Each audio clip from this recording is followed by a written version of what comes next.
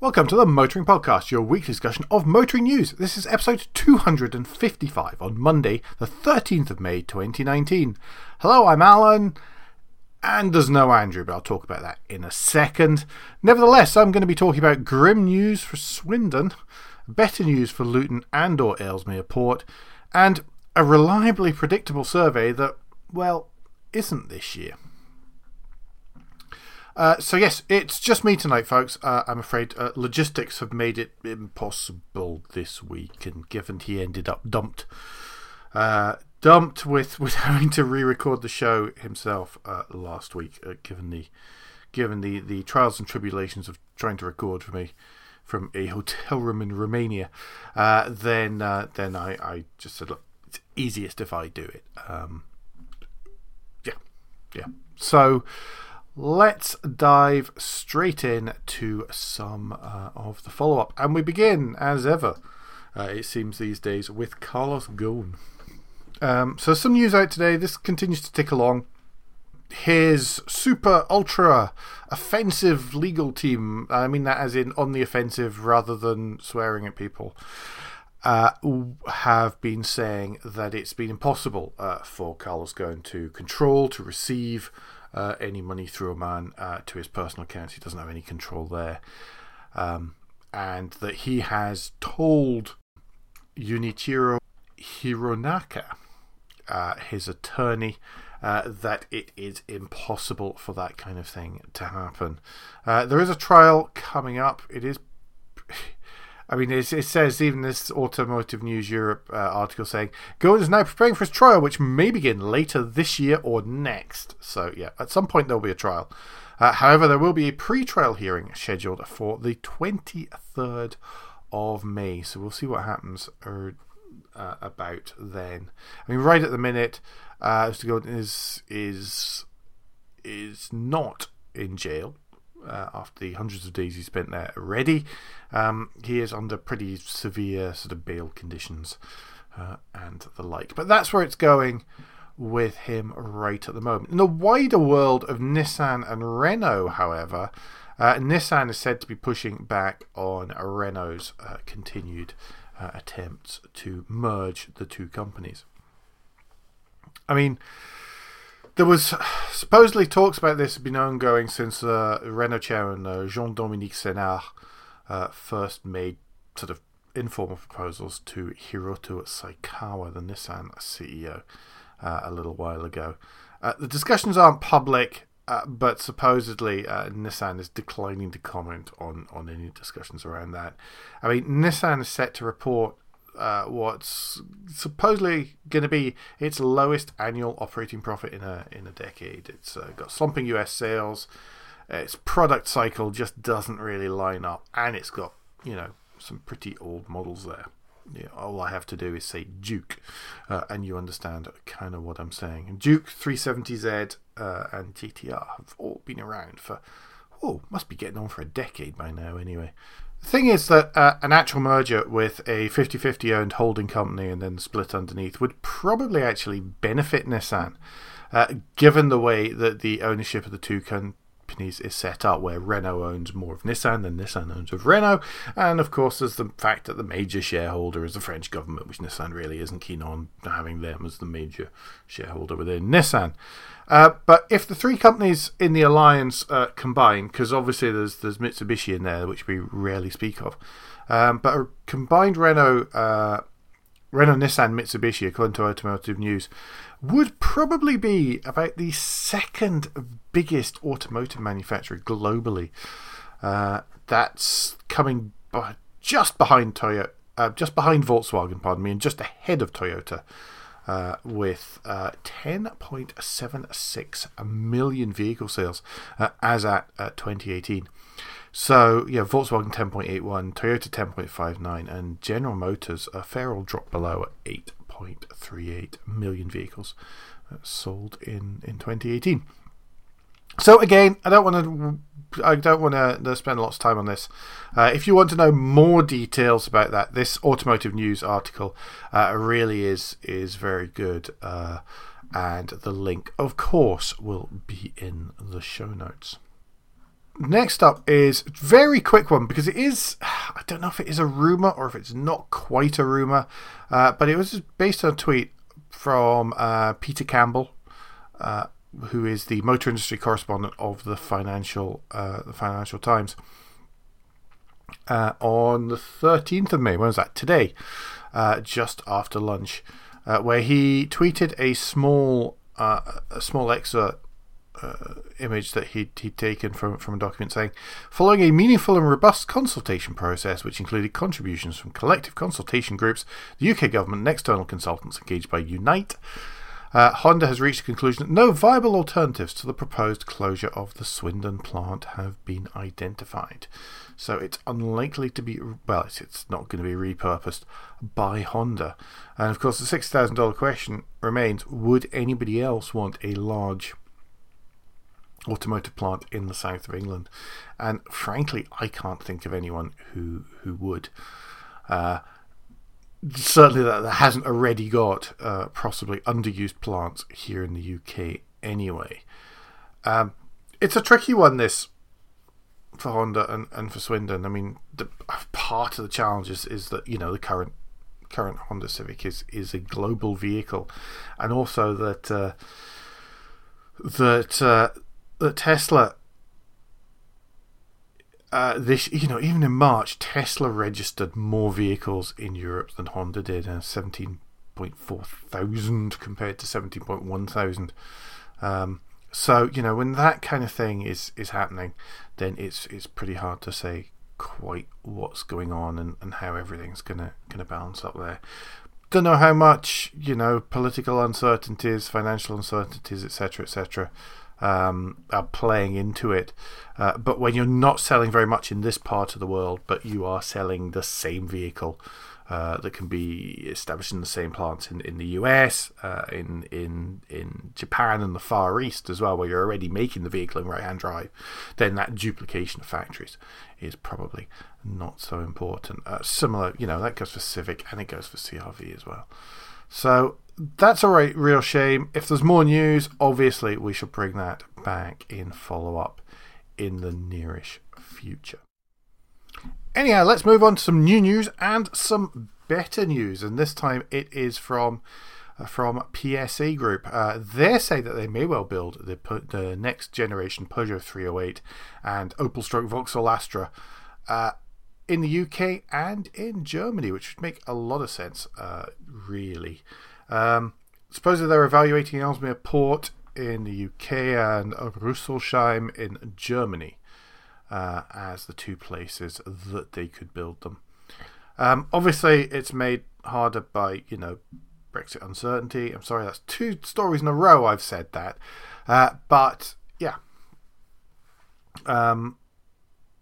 where if there was no trading deal at the time of any Brexit happening, then that would of course make it harder for it to be Ellesmere Port. But it's great to know that it's actually in consideration. Ellesmere Port right at the minute build estate versions of the Astra for both right and left-hand drive markets.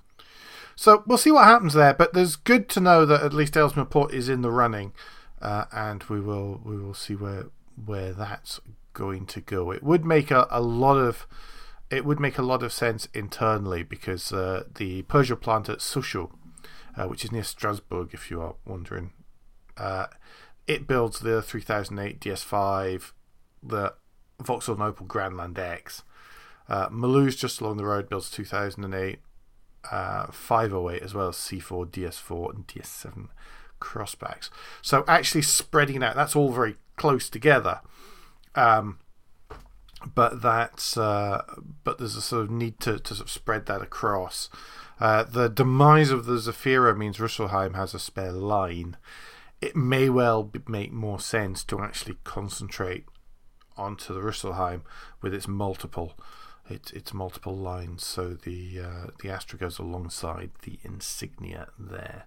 But we'll see. I mean, it's all changed because all those former GM developed platforms are all need to sort of transition and rationalise down to match in with the PSA PSA lines, I would imagine, because that's going to be much, much cheaper. There's less chance of you actually having to pay royalties to General Motors for any little tiny bits and pieces, like I don't know, some tiny widget in there that still needs to be bought from GM.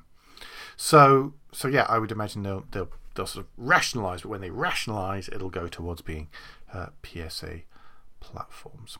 Anyway, once again, it's something that we'll keep an eye on, and as soon as we know any better, then we shall pass it on.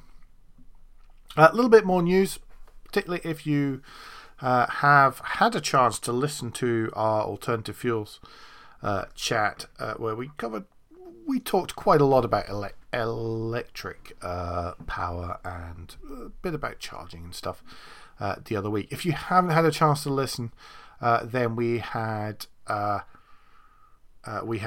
Callow and we had Alex Grant on with both Andrew and I, and we actually remembered to let them do most of the talking this time. Which was good. It was great. It was really interesting, and two people with strong opinions and great insights as well. So it was an absolute delight having them on. But the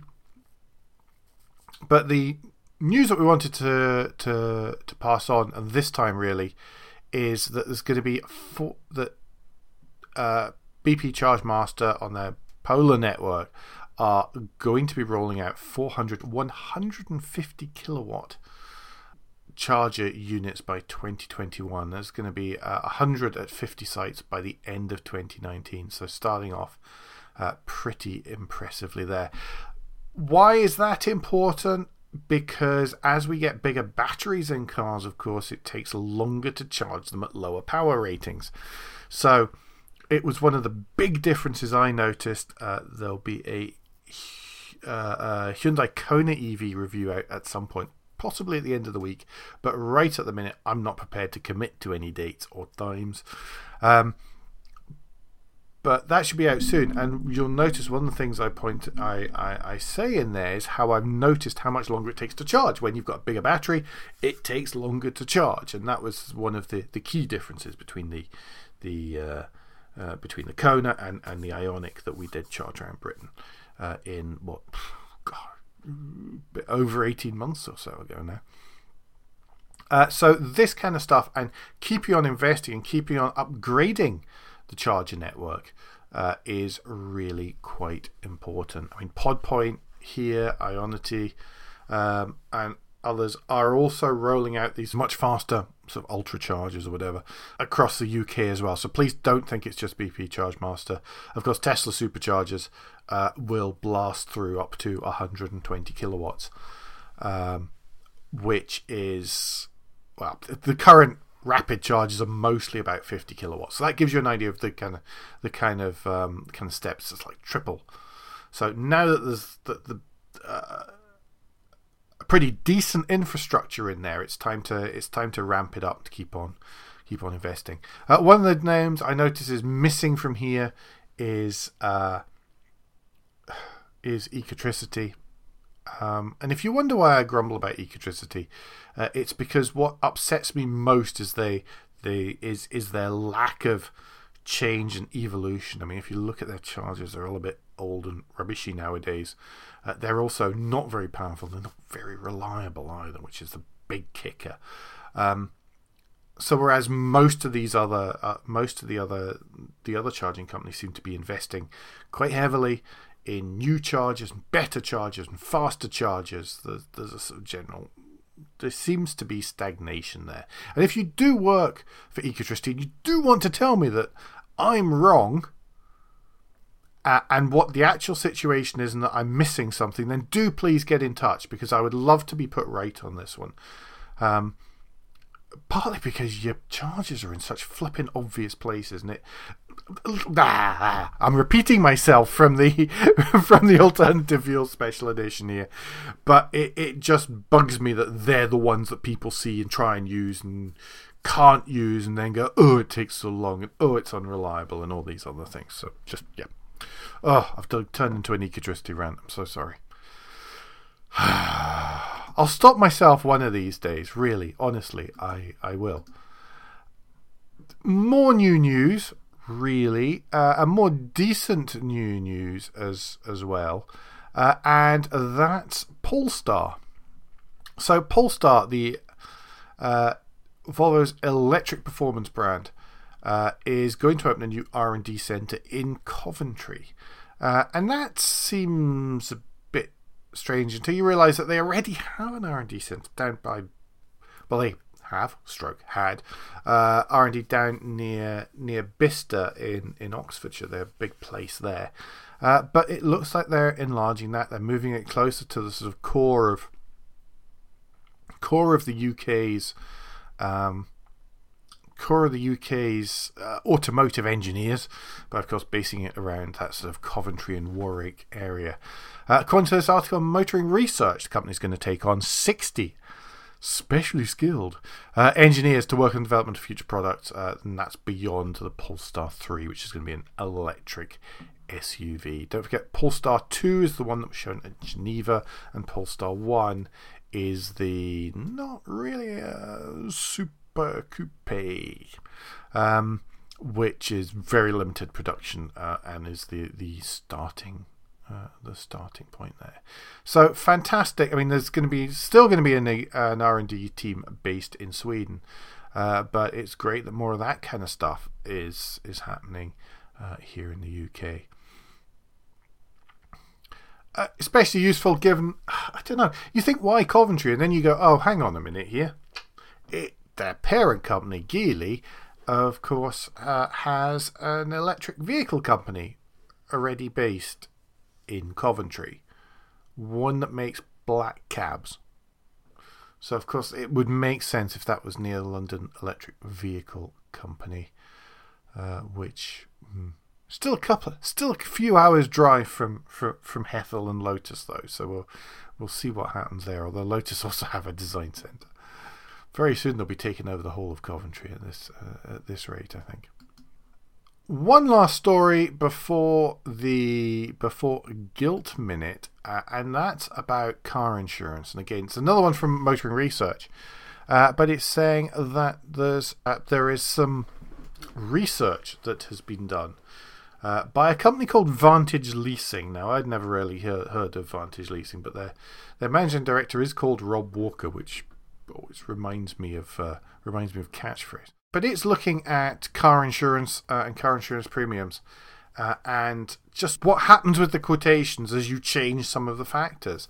And one of the things that's strange is that it suggests that in certain circumstances, having 9 points on your license can actually mean that you end up with cheaper car insurance premiums than starting from absolutely zero with no claims bonus whatsoever. So starting out. So if you're someone who's maybe been driving for years and years and years, but you've only just got your own car, so you're starting off with zero no claims bonus. If you've racked up 9 points in not your own cars or not your own vehicles before you have to insure your own, you may well be cheaper than someone who's starting going, well, look, I've just moved back to the UK after many years. I have no claims bonus. There it is. Supposedly the 9 points, by the way, were about 10% cheaper in some cases. Supposedly it got worse because you still got cheaper quotes with 6 points than you did with 3 years no claims bonus, or less than that. And in other little bits and pieces, then sometimes actually parking a car in your garage results in a higher insurance premium than saying you are parking it in the road. Now remember, the thing about this is it's great for headlines, and I guess we're pandering to it by playing that back. But you've got to remember that the trouble with car insurance here in the UK, and for those of you who don't know, here in the UK you're not just insuring the car, or you're not just insuring the driver, you're insuring this kind of weird hybrid of the two. So it's not just my Yaris that's being insured. It's my Yaris in the context of me or anyone else who could potentially drive it on my policy. So if you take something like Johnny, where it's a shared vehicle, then the policy that I think I'm the primary driver, and then And my best mate's a secondary one. So I have to make sure that he's named on the policy and all his details are on there too, so that you can balance it up. And that it's the combination of myself, of Lorna and the car that gets insured just there. So it's here in the UK it is really weird, and it means that you can never say, well, mine was this much, and whereas somebody else who lives next door could have a completely different premium on the same car.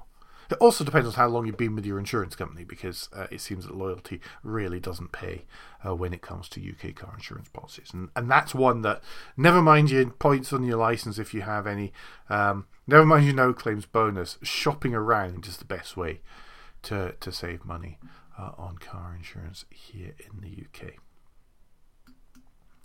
Anyway, that takes me to a guilt minute. And it's a moment where, first of all, I just want to thank our patrons, the people that help make this happen every week and help us do cool and interesting stuff, of which we're trying to do more and better.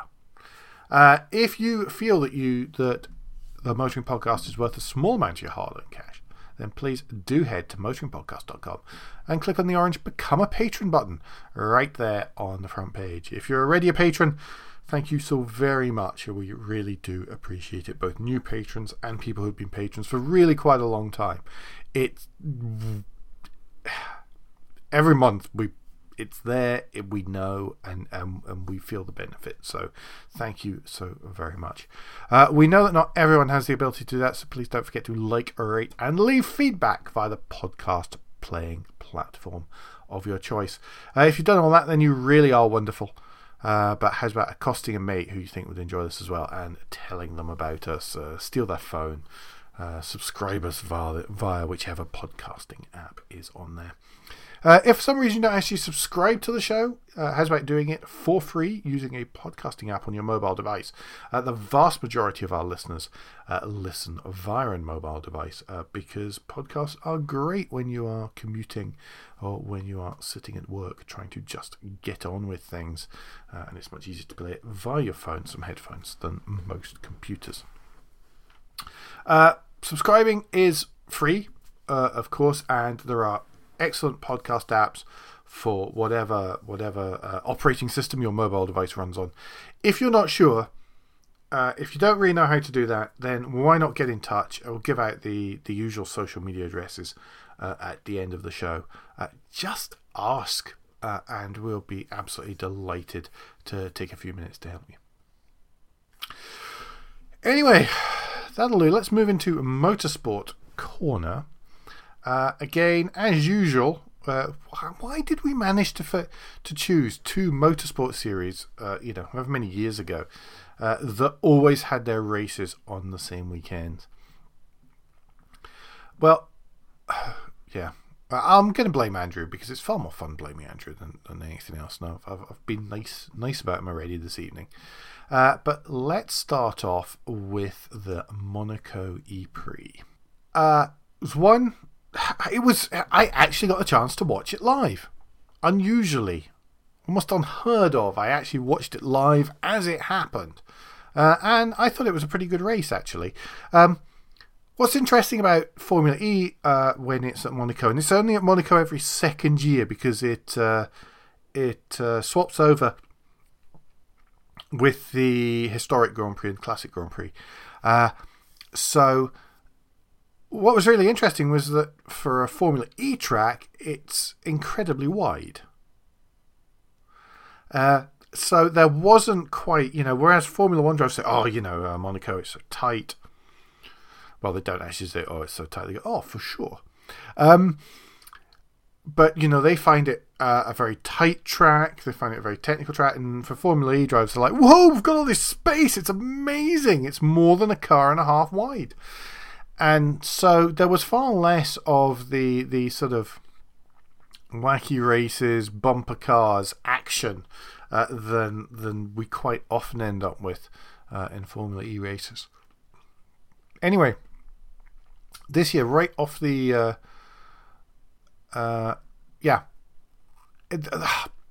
the final, it was all a bit was all a bit mixed up, really. But anyway, the final positions were that Felipe Massa came in third for the Venturi Formula E team.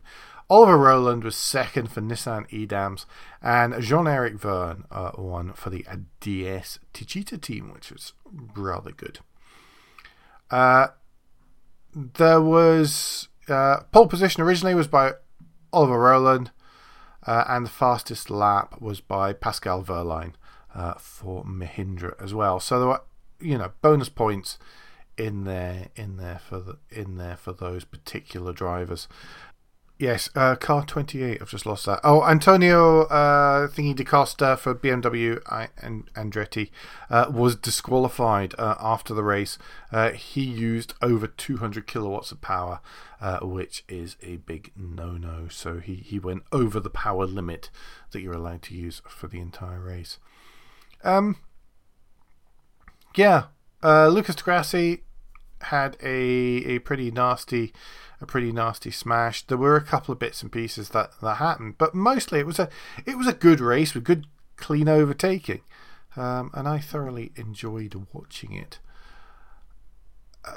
There were some bits and pieces. I'm going to tell you what, for a much better, more coherent discussion of this, then do have a little bit of a look at the eRacing 365 Monaco post-race notebook. Again, links in the show notes, just there, but lots of bits and pieces. Robin Freen's got grid penalties, and yeah, all sorts of stuff from before and after the race in there.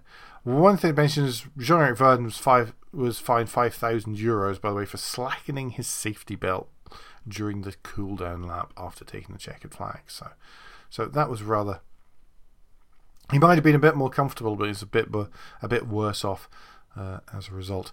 One of the things I also noticed is that the dullest man in motorsport, Nico Rosberg, drove Prince Albert of Monaco around the Formula E circuit in the Jaguar I-Pace E-Trophy, and they have a VIP car, it seems, which I imagine has a passenger seat around that. So I guess that's pretty cool. I haven't seen any. I forgot to tune in. I was at home, kind of vegging, but I completely forgot to tune in to any of the I-Pace Trophy stuff that was on as well. I must try and make a point of that next race.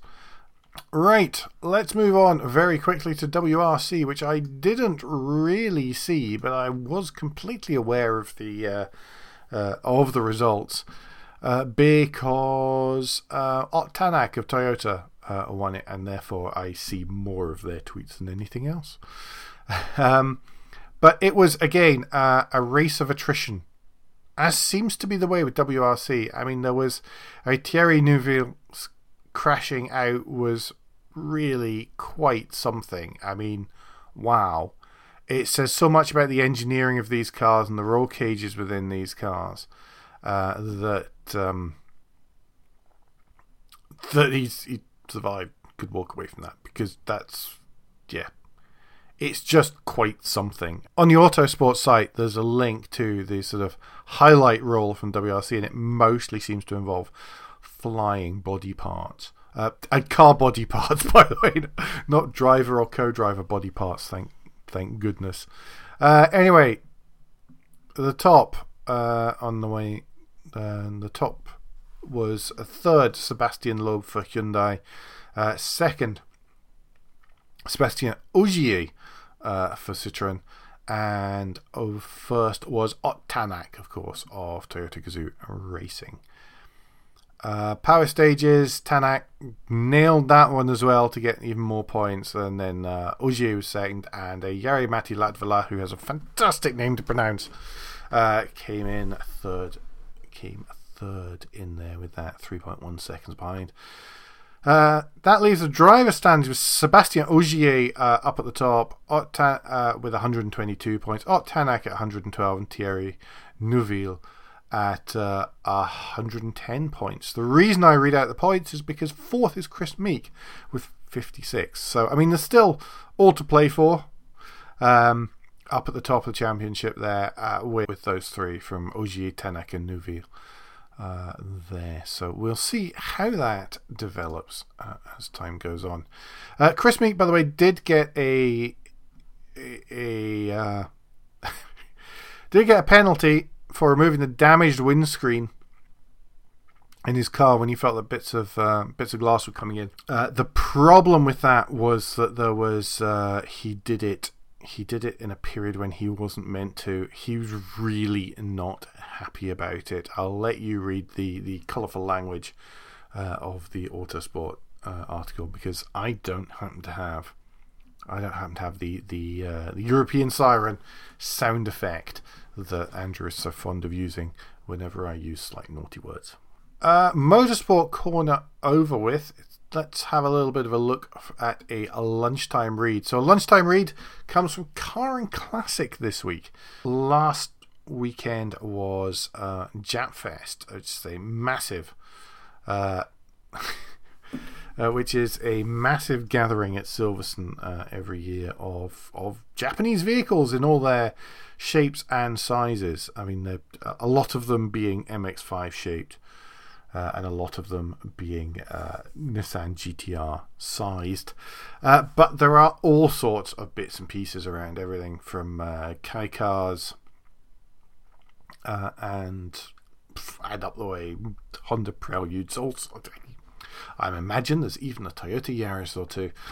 But there's all sorts of bits and pieces in there. But Chris Pollitt was there, and he was picking out some of the best of the classics, old and new, and he's got a fine rundown of those, everything from a Mazda 929 to a Daihatsu Hijet, and you can follow up with that one on Car and Classic. Link, as always, in the show notes. There's some great stuff on Car and Classic, by the way, as well as browsing through the adverts. They really are starting to build up a fair old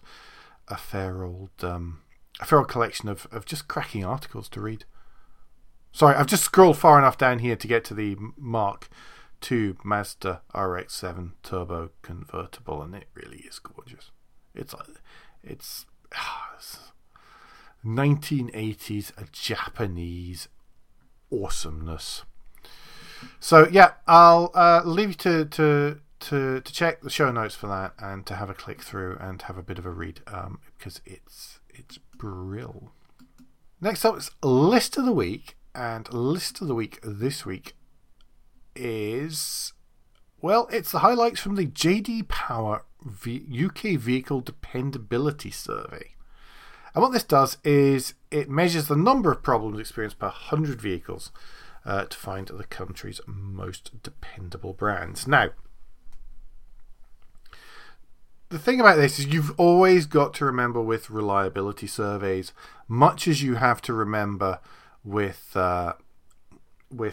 online review sites, that people are much more likely to be vocal if they're having a rough time of it than if they're having a good time of it. And as well as that, some of it is expectation based. However, starting at the bottom of this, I think it's hand-picked selection from JD Power. At the bottom, having the roughest time of the lot, BMW, 181 problems per 100 vehicles. It's worth mentioning that the study measures 177 different sort of problem types, be they exterior, driving experience problems, features, controls and displays, seats, ventilation, all this kind of stuff, engines, transmissions, of course. BMW was at the bottom. Next up from BMW was Fiat. Audi was 167, Jaguar 159, Land Rover 142 problems per 100 vehicles. But if we scroll on a little bit, then we start to get down to less than one problem per vehicle, and you've got to scroll quite far. Less than one problem, one problem per 100 per vehicle over that 100. Mini, you're at 103. Kia, you're at 101. And it's only when you get to Vauxhall that you get to 95. Suzuki 94. Nissan 94. Hyundai 90. We keep on going. And the thing is that right at the top, Skoda are 88 problems per 100 vehicles, leaving second. So the winner of the 2019 JD Power UK Vehicle Dependability Study is Peugeot. Yep, that's a surprise to pretty much everyone, probably including Peugeot, to be perfectly honest. Let's see what happens. Let's see how consistent this is next year as well. Because if, like me, you expected your Subarus and Toyotas and everyone to be up at the top, then it's then that seems quite unusual, given that previously Peugeot and Co. and the French manufacturers were right down at the bottom with the Germans up top. But sign of the times. I mean, I know that I had a 3008 recently, and it didn't feel like it was going to have any problems, to be perfectly honest. The actual perceived quality there was pretty cracking, but that was a press car. It gets prepared every single time that it's about to go out, so not always totally a totally reliable indicator, but all the same, I think that makes that's pretty interesting. Some stuff completely predictable, and others completely thrown up in the air. That leaves us just quickly with an and finally. The and finally this week, I just don't even know where to begin with this one, to be perfectly honest. I mean, essentially Bentley makes some smells. There you go. That's all you need to know. But they have new fragrances that they have had formulated by some of the finest Parisian perfumiers, and which have been packaged in bottles and packaging by Lalique, the French glassworking brand. And they come along with some, and the descriptions are wonderful. Okay? So, there's so many Sude's Corner bits here. Here we go. Let me, to give you an idea of what this is like, and this goes on, by the way, for, a good couple of pages of A4. Let's choose which one. Let's read out Bentley Infinite for Men. Bentley Infinite Eau de Toilette expresses itself through an enticing succession of scents. Natural, fresh, citrus top notes combined with the green, aromatic hints of lavender and cedar. These are quickly followed by vibrant heart notes with bourbon pepper, violet and geranium. The final layer is one of sophisticated sensuality with patchouli, vetiver from Haiti, and an exclusive hint of ambergris. The intense version of Bentley Infinite offers an ever longer lasting fragrance experience, as this eau de parfum contains a particularly high percentage of aromas.